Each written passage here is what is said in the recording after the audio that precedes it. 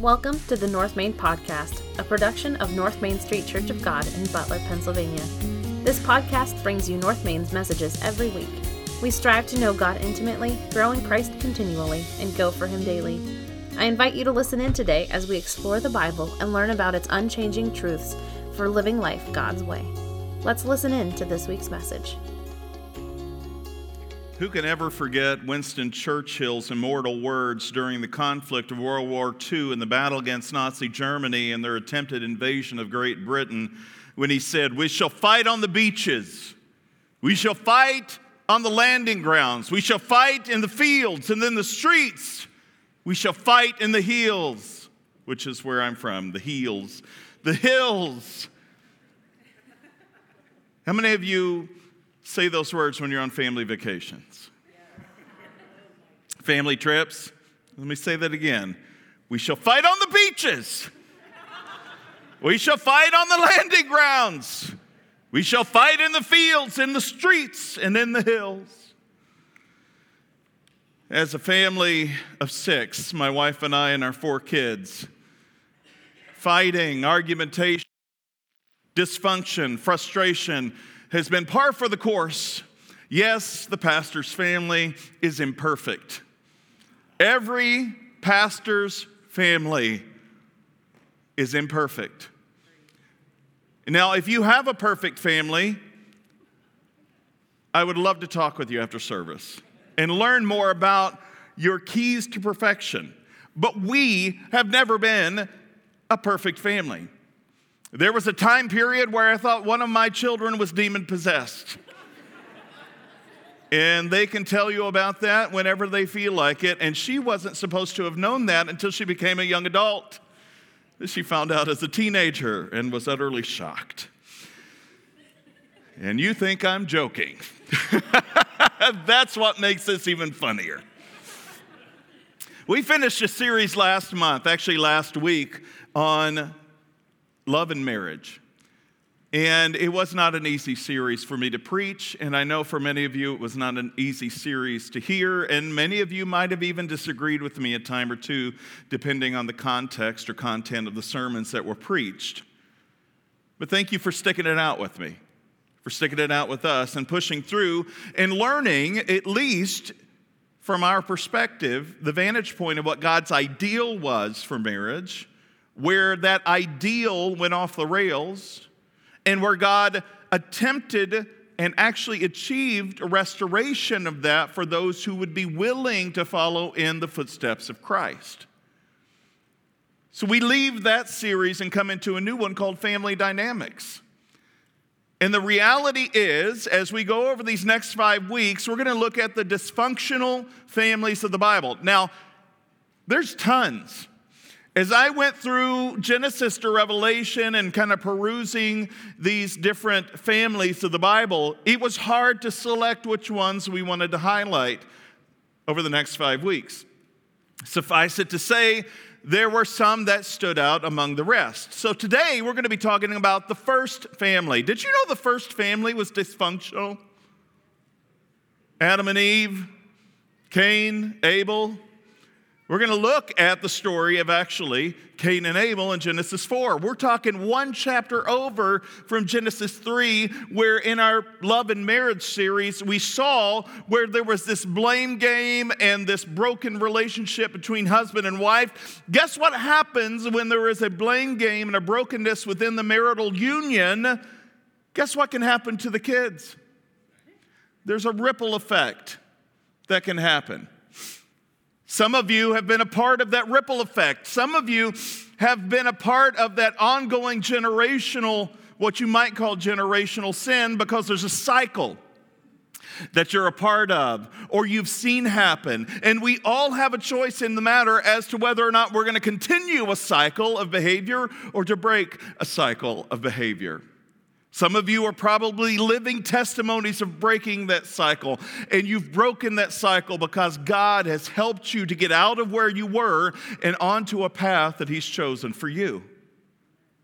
And some of you may find yourself in the weary position of still being in a cycle of dysfunction, a cycle of frustration, a cycle of anger and hopelessness. And God doesn't want you to stay in that cycle. God doesn't want you to, repeat that cycle in your own life. I've always said this, and I'll continue to say it till I die, that we will not stand in account for another person's sin on the judgment day.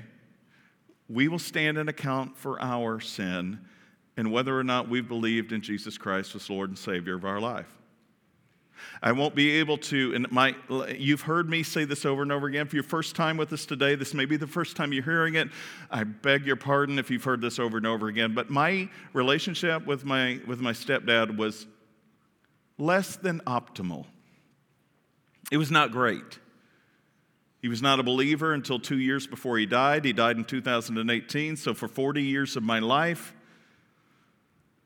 he didn't understand why this son of his would become a pastor and try to milk people out of their money and play on the heartstrings of others to get them to cry and weep in this emotional torrent of just stupid nonsense.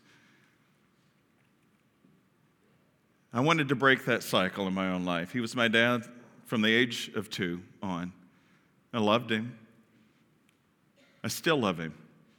And I'm only blessed by the fact that I will actually get to see him again, the one whom I thought I would never get to see. He broke a cycle.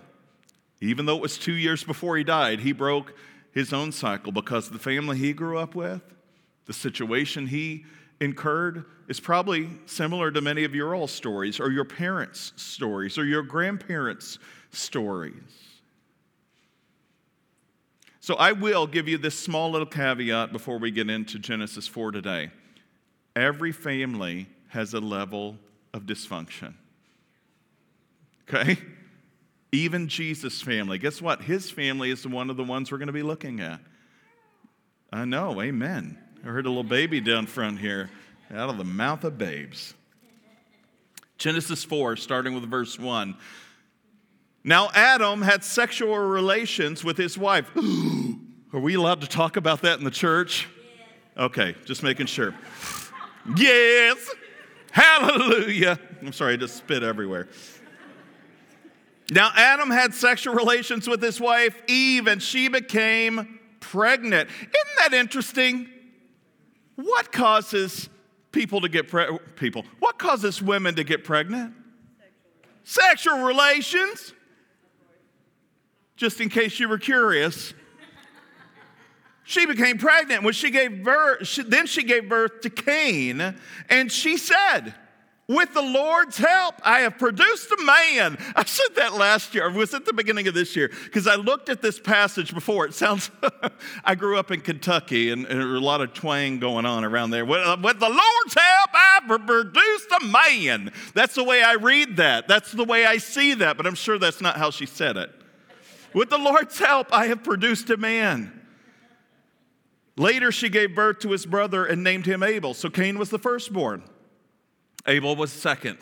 Well, we aren't told, however, how many daughters there were in the midst of it. Did you know in ancient times they never kept track of the girls that were born? Rarely. So more than likely, there were other children outside of Cain and Abel. This is where it gets really confusing because people say, I don't want to jump ahead. When we get to the end of this chapter, you'll see that Cain was afraid of other people. Well, if there's only 4 people, who would he be afraid of? Well, by this point, how long did Adam and Eve live? Hundreds of years. How long do we typically live? 70-ish years. At best, in our day and age, you could pop out maybe 20 kids in 70 years. I don't mean to be crass, I'm just being honest. Imagine if you could have hundreds of years to continue to have children. How many would you have? A lot. Somebody said something, and I have a fear of missing out, and I want to be a part of that conversation. Jolene. I'm just, huh? You said none? All right, let's continue on. I've lost all sense of control. We'll get back to that. We'll circle back. Some of you are probably wondering, why in the world did we come here today?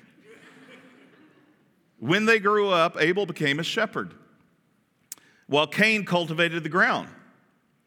When it was time for harvest, Cain presented some of his crops as a gift to the Lord. Abel also brought a gift, the best portions of the firstborn lambs from his flock.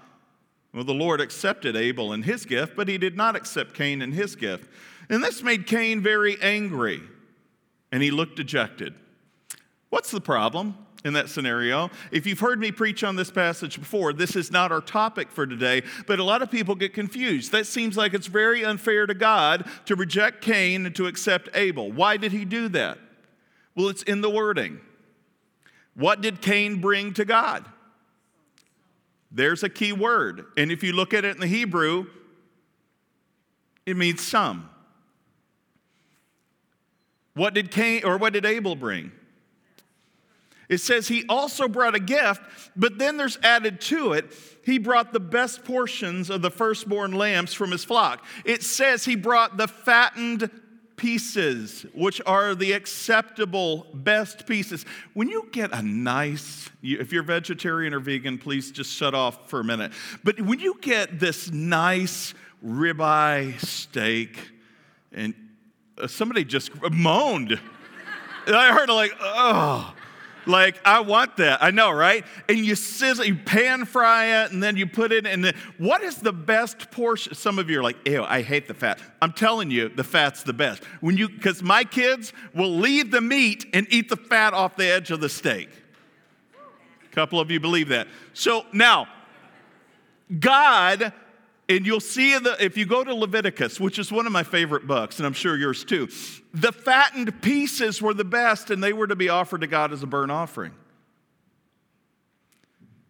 And so it says Abel brought a gift, but it wasn't just some of the flock. It was actually the best portions of his flock.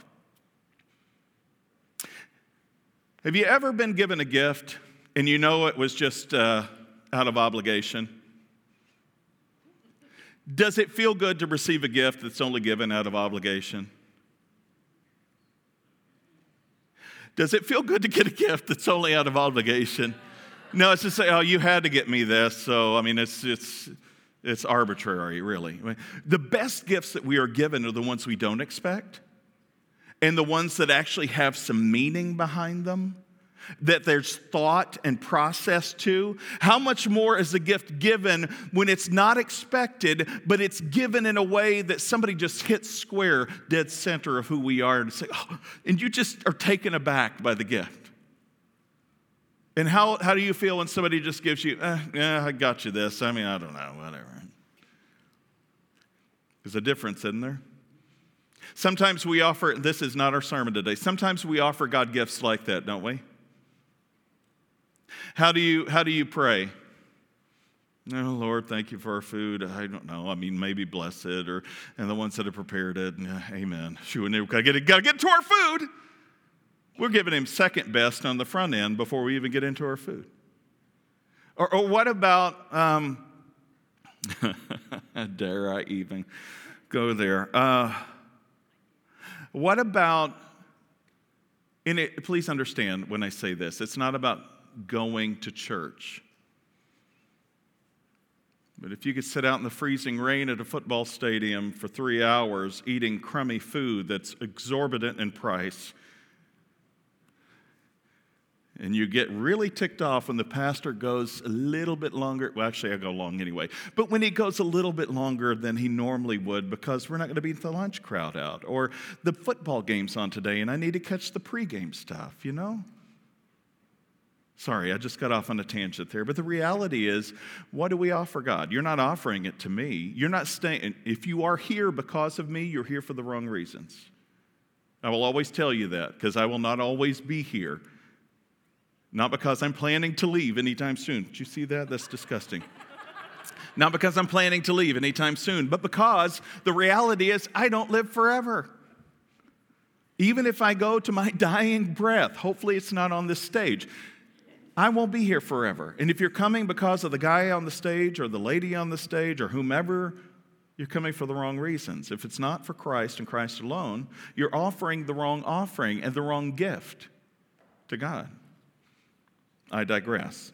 So God comes to Cain and says, why are you so angry?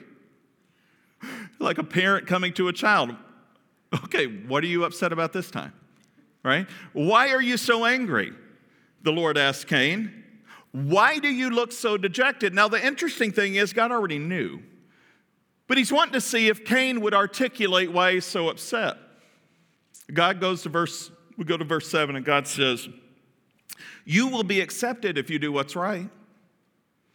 But if you refuse to do what's right, then watch out. Sin is crouching at the door, eager to control you, but you must subdue it and be its master. How are we at subduing sin that crouches at our door, that temptation that so easily tries to entice us into its snare? Do you keep the door shut, or do you I hear that scratching at the door. It sounds very creepy. Listen, because some of you like creepy things, right? Seriously, like temptation. Do you open the door just to see what's out there? Because you've already committed the first step in giving in to temptation. God says, sin is crouching at your door. You know what he's telling Cain? The same thing he told Adam and Eve. Don't eat from the tree of the knowledge of good and evil, for if you eat it, you'll die. Hey, Cain, the tree's gone at this point. What's done is done. But at this point forward, sin is crouching at your door. You have a choice in the matter. You could open it or keep it shut. But here's the deal. I'm telling you to keep it shut. I don't want you to incur the control of sin over your life. You need to master it. Don't do what your parents did. Don't continue in the same cycle that led to the place where you are now. Stop it. Break the cycle. Well, one day, Cain suggested to his brother, let's go out to the fields. I think he said it in a British accent. Hey, brother, let's go out to the fields. And while they were in the field, Cain attacked his brother Abel, and he killed him. Afterward, the Lord asked Cain, where's your brother? Where's Abel? And again, I don't think it's because God doesn't have an idea where Abel is. I think he's also asking the way he did Adam and Eve. Who told you you were naked? Did you eat of the fruit I commanded you not to eat? Remember when God asked Adam that in Genesis 3? Where's your brother, Cain? Where is he? I don't know, Cain responded. Now, I'm putting inflection there, but I also have kids, and you probably do too. And when they've done something, or remember when you were a kid and you did something and you got caught, but you're still trying to avoid the truth? What did you do? Nothing. Nothing. Did you I don't know.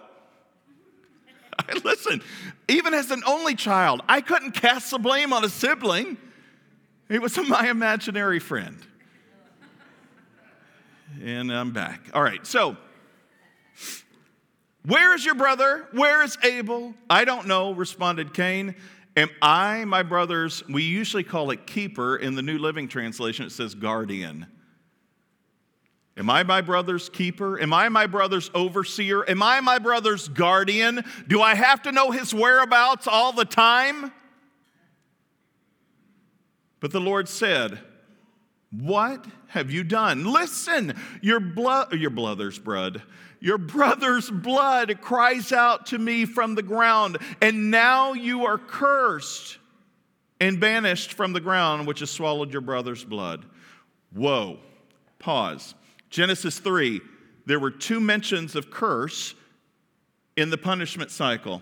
Do you remember where the curses popped up? The ground was cursed for Adam, and the serpent was cursed. But the only human, there was no human that was cursed in Genesis 3. The ground was cursed, The serpent was cursed, but Adam and Eve succumbed to the punishment of their own choices because of the consequences of their disobedience to God. But now, for the first time, Genesis 4, we hear that God says that Cain is cursed. That's powerful. It's not something we want to hear, but it's powerful. Now you are cursed and banished from the ground. That's crazy, because where were people created from? Where was Adam created from? The dust of the ground. Eve was created from the rib or the side of man. But by processes of creation, we know that the substance that man was created of, being dust of the ground that became animated to life because of the breath of God into the nostrils of man, also came into woman through the flesh and bone of man. But now the ground not only is cursed, but now Cain is cursed as well. It's almost like a double curse, isn't it? Because listen to how this plays out. You're banished from the ground, which has swallowed your brother's blood. No longer will the ground yield crops for you, no matter how hard you work. From now on, you will be a homeless wanderer on the earth. The ground was already cursed because of what Adam and Eve had done. They would, by the sweat of their brow, eke a living out from it. But now Cain is even punished from that. He's not even able to farm the land. He will be a scavenger, almost like a vulture that swoops down to take dead things. A wanderer, homeless on the earth. And Cain replied, "Oh Lord, my punishment is too great for me to bear. You have banished me from the land and from your presence. You have made me a homeless wanderer. Anyone who finds me will kill me." And here's the question that everybody asks. Well, if Adam and Eve were the first people and Cain and Abel were the only kids, then who else on earth is going to kill him? And this is where we fail to see that there were only, for the purposes of this specific narrative, Cain and Abel pointed out because of the sin that happened between Cain and Abel. It doesn't mean there were no other children. And then you think, ew, they had to marry their daughter or their son, or their brothers and sisters? Yes, this is pre-law. We don't have the law of Moses yet. We don't have any law against what we would now deem incest. And so who would they procreate with? Male and female, family. And so they populated the earth. Now, Cain is worried. If somebody finds me, they're going to kill me. If you had a family member that murdered somebody else in your family, do you think you'd be happy with the murderer in your family? So a couple of you shake your heads no, and some of you are like, well, it depends. Because I saw the look on some of your faces. You should say no. I would not be happy no matter who it was in my family. But Cain is now worried, and rightly so. Because he's killed a family member, and the rest of the family, extended family out even beyond that, are going to be like, oh yeah, Cain, if I see him. And so he's worried. My punishment's too great to bear. You've banished me from the land. I mean, I can't even eke a living out anymore. What am I going to do? Anyone who finds me will kill me. And the Lord replied, no. For I will give a sevenfold punishment to anyone who kills you. What do you think God thinks about murder? He doesn't like it. And that's putting it mildly. Even murderers, in this case, I don't want to over blanket this whole scenario here, but the reality is, what is God saying? No. You shouldn't worry about being murdered by somebody else, because anybody who murders you, I'll give a sevenfold punishment to. So the Lord put a mark on Cain to warn everyone who might try to kill him. We don't know what this mark is. We aren't told what it is. It could be a visible mark. It could be anything. We aren't sure, but everybody knew that would come in contact with Cain that he was a marked man. So Cain left the Lord's presence and settled in the land of Nod, east of Eden. That had to be painful, to leave the Lord's presence. It's one thing to be banished and wander the earth as a homeless person where you can't even make a living for yourself from the ground, but to be banished and leave the presence of God, what a hopeless existence that has to be. But there's nothing new under the sun, is there? So Cain left the Lord's presence, settled in the land of Nod, east of Eden. Wait a minute. Now we have the first appearance of Cain's wife. So there was another person? Yes. Again, more than likely, a descendant of Adam and Eve, because there were no other humans on the earth. And so Cain had sexual relations with his wife, and she became pregnant and gave birth to Enoch. Then Cain founded a city, which he named Enoch after his son. Okay, so now, though he's a wanderer and homeless, he founded a city, and he's earning a living from those who can till the ground and herd the shepherd or the sheep and those kind of things. Enoch had a son named Irad. Irad became this is going to be really hard for me. I'm trying to pronounce the names correctly, but just bear with me. Irad became the father of Mehujael, and Mehujael became the father of Methushael. Methushael became the father of Lamech. Oh, and here's where it gets really fun. The first time in Scripture we read where one man marries two women. Woohoo! Anybody? No? Okay. Lamech married two women. Well, that has to be good news, right? No, because guess what happens next? Not because he married two women, but listen to what happens. The first wife was named Adah, and the second was Zilhah. Adah gave birth to Jabal, who was the first of those who raised livestock and lived in tents. His brother's name was Jubal, the first of all who play the harp and the flute. Lamech's other wife, Zilhah, gave birth to a son named Tubal-Cain. He became an expert in forging tools of bronze and iron, and Tubal-Cain had a sister named Naamah. And one day Lamech said to his wives, Adah and Zilhah, "Hear my voice. Listen to me, you wives of Lamech." Has your husband ever said that to you? Listen to me, you wife of Brendan. That would not bode well.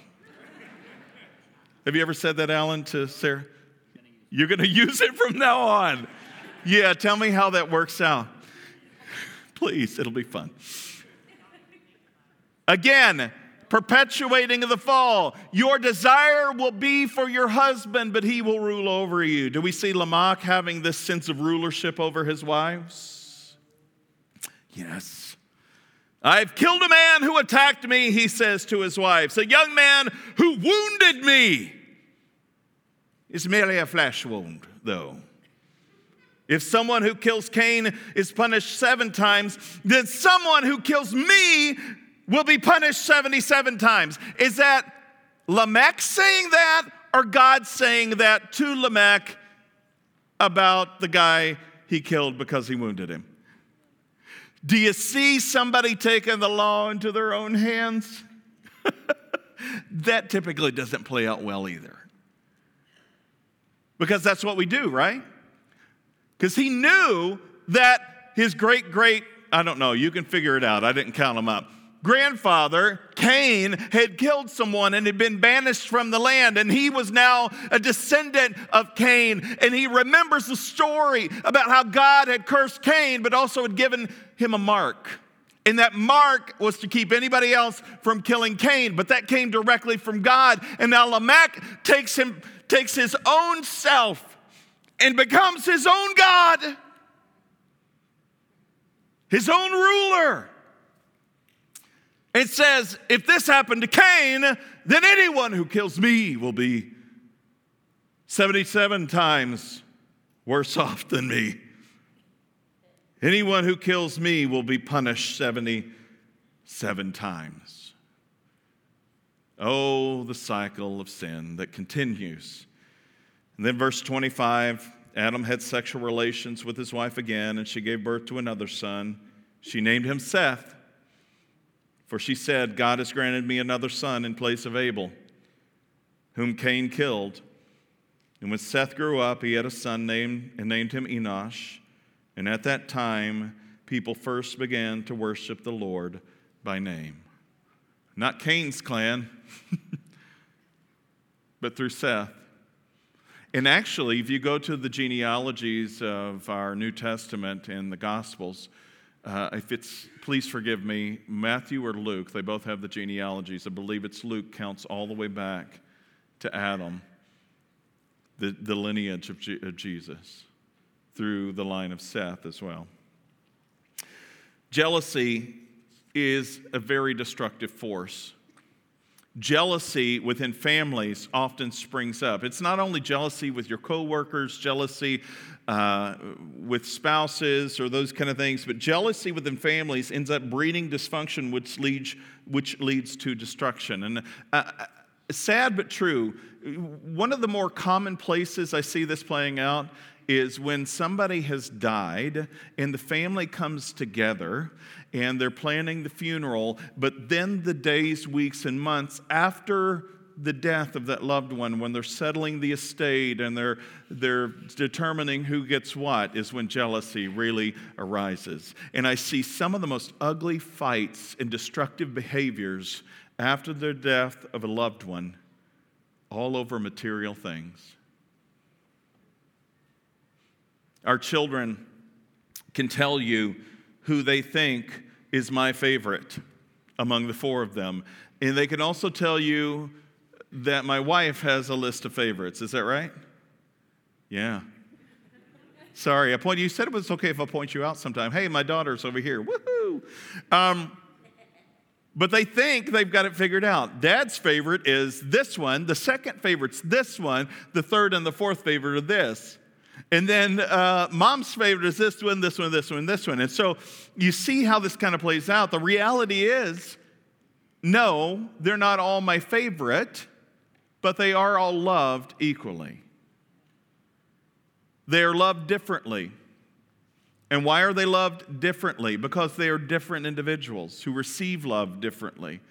The way I love one of my children may not be received as love by another one of my children, and so I have to adapt to that kind of love. Do I do a good job of it? No. They'll tell you I don't do a great job of it all the time. As a matter of fact, I oftentimes miss the mark with them more than I hit the mark with them. Again, every family has a level of dysfunction, and sometimes it's due to laziness. Jealousy causes an unhealthy obsession with me over and against a focus on God. You know what jealousy does? When you get jealous, guess where your focus goes? See, we think that it's about this situation and that we are projecting outward an inner feeling about something that bothers us. Jealousy is us wanting what somebody else has, and typically it's wanting the thing that somebody else has, not something like it, but the actual thing that person has. In the situation of Cain and Abel, Cain wanted the approval from God and the acceptance of the gift that Abel got but didn't get. Cain, in essence, was rejected. Why? Not because God was playing favorites, but because God knew the hearts of people, specifically Cain and Abel in this situation. And he knew that Cain was just doing the rote motions of going through the cycle of, all right, I'm going to give God some of what I got. Now, Jesus does this a lot. You look in the New Testament, and Jesus makes distinctions between people. Why? Because God looks upon the heart and not on the outward appearance. I mentioned this morning in my class. You would find the religious leaders and the wealthy patrons of the temple would come clanging cymbals and have a parade and fanfare when they're bringing their money to the offering at the temple. If they wanted to be known, hey, look, I'm giving $100,000. We don't do that today. We don't put names on pews or buildings or anything like that. But back in that day, They wanted to be known. And they would make themselves known with great fanfare. And they didn't have paper money. They had coins like silver and gold and bronze coins that were stamped out. And I have told you before, in the temple courts and all around the temple, there would be these different offering jars that would stand 3 to 4, sometimes 5 foot tall. Actually, not 5 foot, 3 to 4 feet tall. And they would take their bags of money and they would dump it in these large jars. Do you think it made a noise? Yeah. Look at me! I'm so humble for giving all of my money to the Lord. Right? What does Jesus say about that? They're getting all the reward they ever hoped to get because they're only doing it for show. And everybody that sees them is giving them acknowledgement, but they're not getting the acknowledgement that really counts from God. You imagine some people would be kind of jealous of these people carrying these huge amounts of money into the temple courts. Or what about the other scenario where Jesus says, you know, you've seen people stand on the street corners with their hands. I mean, this is a holy stance. It is. Come on, everybody. It feels more holy to do this, right, than to do this. But anyway, I digress. But they would stand on the street corners and say, "Oh Lord, I beseech thee," because they spoke in Elizabethan in Jesus' day. And they would scream out these prayers to God. And they would make these dramatic movements. "Oh Lord." Ugh. You think I'm joking, but that's what they would do. Because they would want to be seen as a person of holiness than actually live like a person of holiness. And Jesus says, they're getting their just rewards now, but they're not the kind of rewards that are eternal. You see, jealousy drives us to do things that are inward focused. Things that would get us recognition. But when somebody else gets the recognition we think we deserve, we get angry. Has someone gotten recognition that you feel you deserved? What does it do to you? Warning, sin is crouching at your door. Oh, it so longs to devour you, but you need to control it and be its master. What do you do with that? When somebody else is getting what you feel that you deserve, when somebody else is getting the credit, do you ask yourself, do I really deserve the credit? Maybe you do, maybe you don't. But the enemy does a great job about getting us to go down this path in our own minds, in our way of thinking, to say, you deserve this more than they do. They got the promotion, you've been working your butt off. Did your boss not see this? Or as a child, you know, your sibling gets punished, or you get punished for something your sibling did. I'm sure that never happened to any of you guys, right? But it was really them. And I'm not saying there's not injustice in the world. Please don't mishear me. But the enemy would love nothing more than to take that injustice, to bury it deeper in your heart so that you become more resentful, more bitter, more angry. Because if he can get that seed of bitterness and resentfulness and jealousy sprouting into something more than a seed and a sapling, if he can get it to grow and get its roots deep in your life, what do you think he could do to you? It all starts with a focus on me rather than God. And we might say it's about somebody else who's getting more than what we get or getting what we deserve. But the reality is we've taken our eyes off Christ and we focused it on me. That's the destructive nature of jealousy. Jealousy has a way of not only killing us, but also our relationships. Jealousy Not only kills us, but our relationship. You may not realize this, but when you allow jealousy to be so embedded in you and it snuffs out the goodness in your own life and you allow it to take over, it's like a weed in your garden. Before long, if you don't tend to the weed when it's really little, what happens to the root structure of the weed in your garden?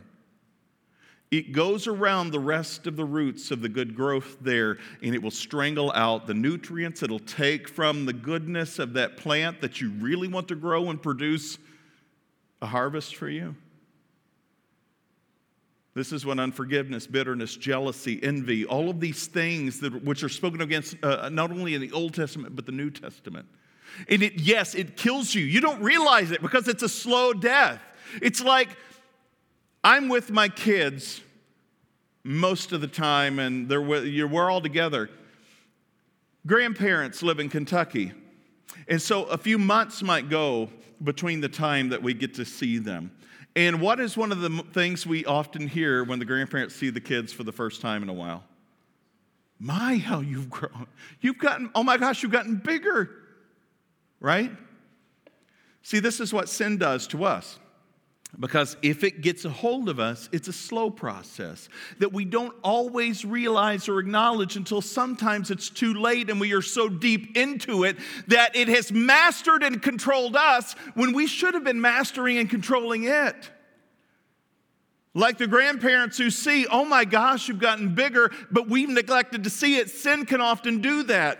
And we need a wake-up call at times to jolt us into reality and say, oh my goodness, look where I was, where I am now, and how far I am from God and what His perfect ideal is for me. Not that I'm going to be perfect in the way the world considers perfect, but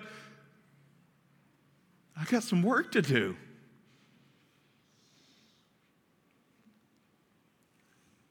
Let's take courage from James in the New Testament. James chapter 1, verses 12 through 15. God blesses those who patiently endure testing and temptation. What does James say? He patiently, what does he do? God blesses those who patiently endure testing and temptation. Who's blessed? Those who endure what? Testing. How many of you like going? How many of you like tests? I hate them. Right? I hate them.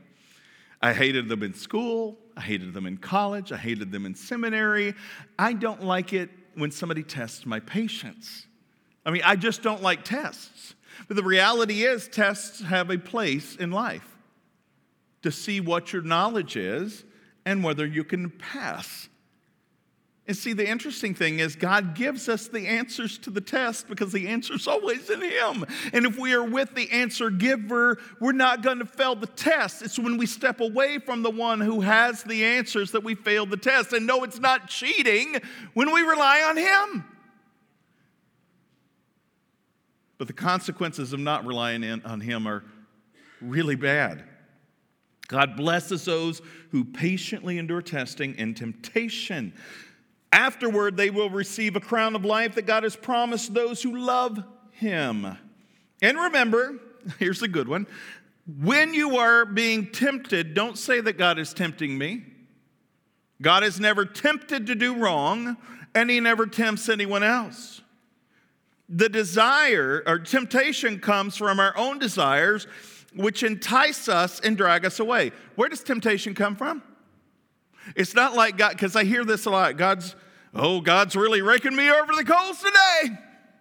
No, temptation is knocking at your door, and it seeks to devour you, but you must master and control it. What does he go on to say? These desires give birth to sinful actions. And when sin is allowed to grow, it gives birth to death. That's not good. See, this is a part of that breaking the cycle. In the Old Testament, they had a thing called generational sin. It would be passed on from generation to generation to generation. And it's not that God would curse every generation. The reality was, due to the sinful nature, is that things get passed on because we model behaviors that we know. I model behaviors of my stepdad that were completely dysfunctional in how to raise a son. That's why in 2007, the first year of my son's life, I started spiraling. I had a great connection with my mom. I felt like I could connect with ladies a lot better because I had a good affinity with my mother. Yes, I'm a mama's boy. But I didn't know the relationship dysfunctions of not having a strong, solid, godly man in my life. Until 2007, and I realized I've got a son, and I started having panic attacks. Because I felt like I could raise a daughter, but I'm so ill-equipped to raise a son. It got so bad that Sarah Lee almost left me. Not for good, but for a while. Because that was unbearable to be with. Because the demons I had allowed to grow within myself of the dysfunction of my own childhood started having control over my children and my spouse.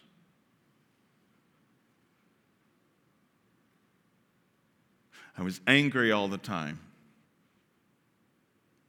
Never abusive, but I was verbally hateful to the point that it became very destructive.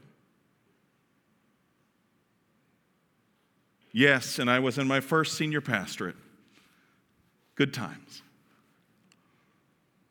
I felt like a fake, a fraud. And I kept devolving into this beast that I had allowed to control me instead of dealing with it through the grace of God. My pride got the better of me because I couldn't really admit that I was jealous of those that had a good father. I was jealous of the ones that actually had a dad stay in the picture. I was jealous of the ones who could actually go fishing or hunting and actually make mistakes in front of their dad without getting ridiculed, mocked, or scorned. And I continued to spiral until the point that I couldn't even live with myself anymore. Never got suicidal, but you can get to a point where you're like, everybody would be better off without me. And I would figure out, God, you got to figure out a way to take me out. I'm no good to anybody. I'm no good to myself. The church I'm pastoring, I'm going to do any good there, so you might as well just take me out of commission. You know how you can convince yourself? The temptation, the sin that crouches at your door, seeks to devour you, to get you to believe a lie. See, we're no different than Cain, are we? Jealousy has a way of not only killing us, but killing our relationships. You may think it's only hurting you. You may think you're the only one dealing with whatever you're dealing with, but the reality is, if you have even a coworker in your life, you have a ripple effect of influence. And how do you wield the influence that you have? Is it destructive or is it productive? Last, the ultimate consequences of jealousy are isolation and loneliness. Where did Cain find himself? Wandering aimlessly as a homeless person. Not good. Not able to make a living for himself, literally living off other people's generosity, if there was anybody out there who would be generous enough to him.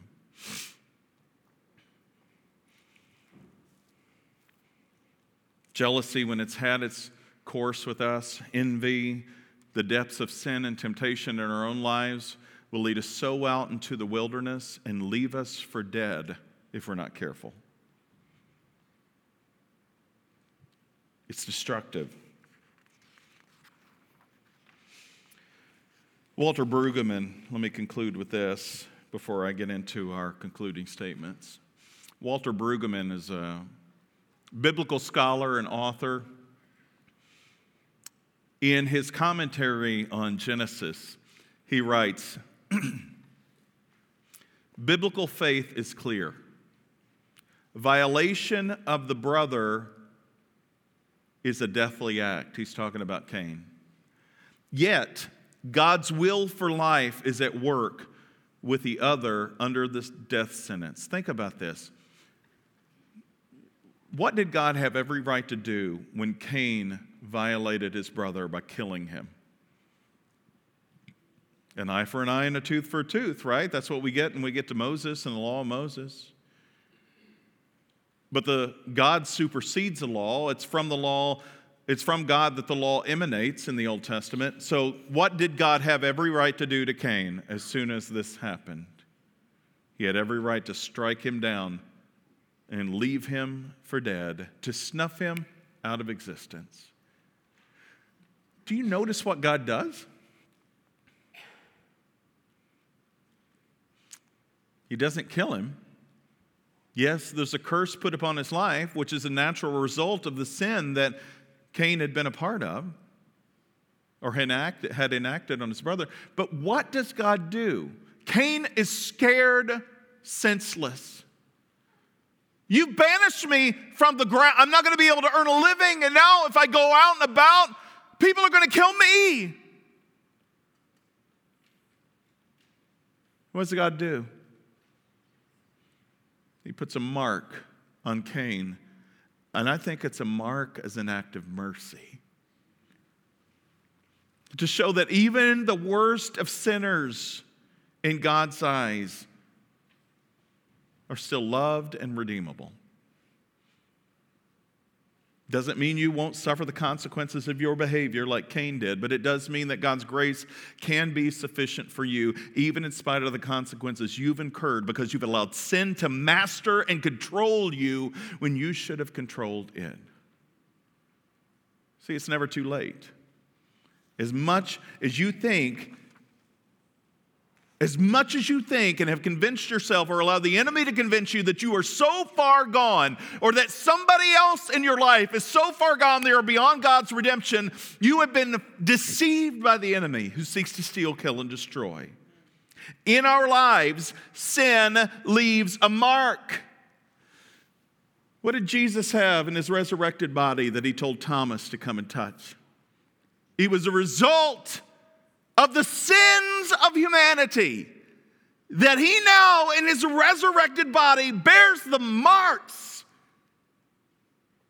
of crucifixion, which stand today as a representation of our salvation when we believe in him. Thomas, come, place your hand in my side. You are blessed because you've seen and now believe. Blessed are those who have not seen this and yet believe. Through the blood of Christ and our faith in him, the mark we can now live under is God's grace and mercy through salvation in Jesus Christ. We no longer have to fear judgment that is to come because those of us who are in Christ are new creations. The old is gone, the new has come. We live in a sense of not haughtiness and pridefulness, but we walk in humility, this walk of faith, pointing and reflecting the grace of God on our lives. He must become greater and I must decrease. You remember John the Baptist? Jesus fully and completely took the wrath of God's judgment upon himself, and the mark we now must carry is the mark of salvation in Christ. He broke the curse of sin, yes, even the curse of Cain's sin. The danger of death was mitigated through the blood of Christ for all who would surrender their lives to him in complete repentance. So the question I have as our worship team comes forward today, what kind of control does sin have on your life? What kind of control does sin have on your family? You can't control anybody else in your relationships but you. God has not given you authority over anybody else but you at this point. Because it's you and you alone who will stand before Christ someday at the judgment seat. And you'll either hear him say, "Well done, good and faithful servant," or "Get away from me, because I never knew you." As much as it depends on you, live at peace with one another. Be reconciled to one another. You cannot force that, but as much as it depends on you, you can. So in your family relationships, in your marriages, in your friendships, in your co-workers' relationships, if you even dare say you have friendships with your co-workers. How's all that working out?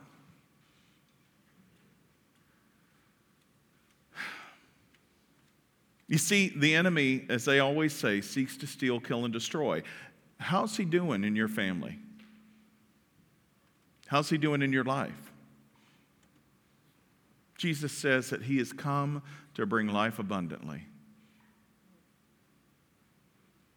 And though we all have a level of dysfunction, we're all called to wholeness and holiness within our relationships.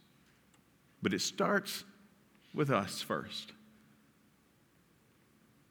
Jesus says, get the plank out of your own eye before you start to get the speck out of somebody else's. It's only when you deal with the plank in your own eye that you're able to help a brother or sister with the speck in their own eye. He doesn't say don't touch the speck. We've gotten into this position, though, as humanity, to where we say, "Oh, who am I to, do X, Y, or Z?" No. Jesus never said don't. He just says deal with your own issues first before you go to anybody else about theirs. Then you have the proper perspective and humility to go and to talk to somebody else. Our altars are always open, and you've heard me for 10 years say, come to my right, your left.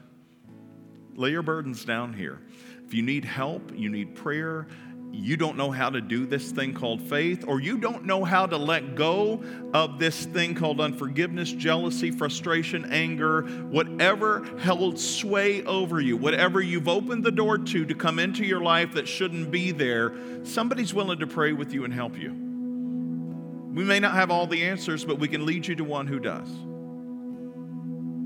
And if you just want to pray alone, you come to my left, your right. Nobody's going to bother you over here. You can come and make peace with God yourself. You can work through things. And again, it's nothing magical about these pieces of furniture.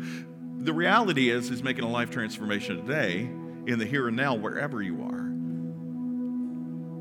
So if you feel that still small voice in your ear, tugging at your spirit, your heart, don't reject it. Lean into it and say, "Here am I, Lord." Father, in this place, we know you're present because 2 or more have gathered in your name. Maybe not everybody here, but 2 or more we know at least have. And God, we know that there's nothing more that you desire than to extend mercy and grace. If you can extend it to somebody like Cain, we know that you can extend it to somebody like us. We're broken, we're dysfunctional. God, we're a mess, sometimes more than others. But God, we know that you're willing to step into the mess with us and clean it up. Sure, we have responsibility, but you're not afraid of our messes. You're willing to help us get out of that which we have found ourselves stuck in, to work toward a sense of wholeness and peace. As much as it depends on us, God, help us to live at peace with others in our lives. Create within us clean hearts and renew right spirits within each and every one of us, I pray, in this place. For it's in the name of Jesus Christ we pray. Amen. Thanks for joining us this week. Check back next week as we dig deeper and go further in our understanding of God's Word. Make sure to visit us on our website, www.northmaincog.org, where you can learn more about us. If you found value in today's message, we'd appreciate a rating on iTunes. or if you'd simply tell a friend about the show, that would be helpful too. Donating to the ongoing ministry of North Main is easy. Just go to our website and click on the Give tab at the top of the screen. Thanks for listening. We look forward to you joining us again next week.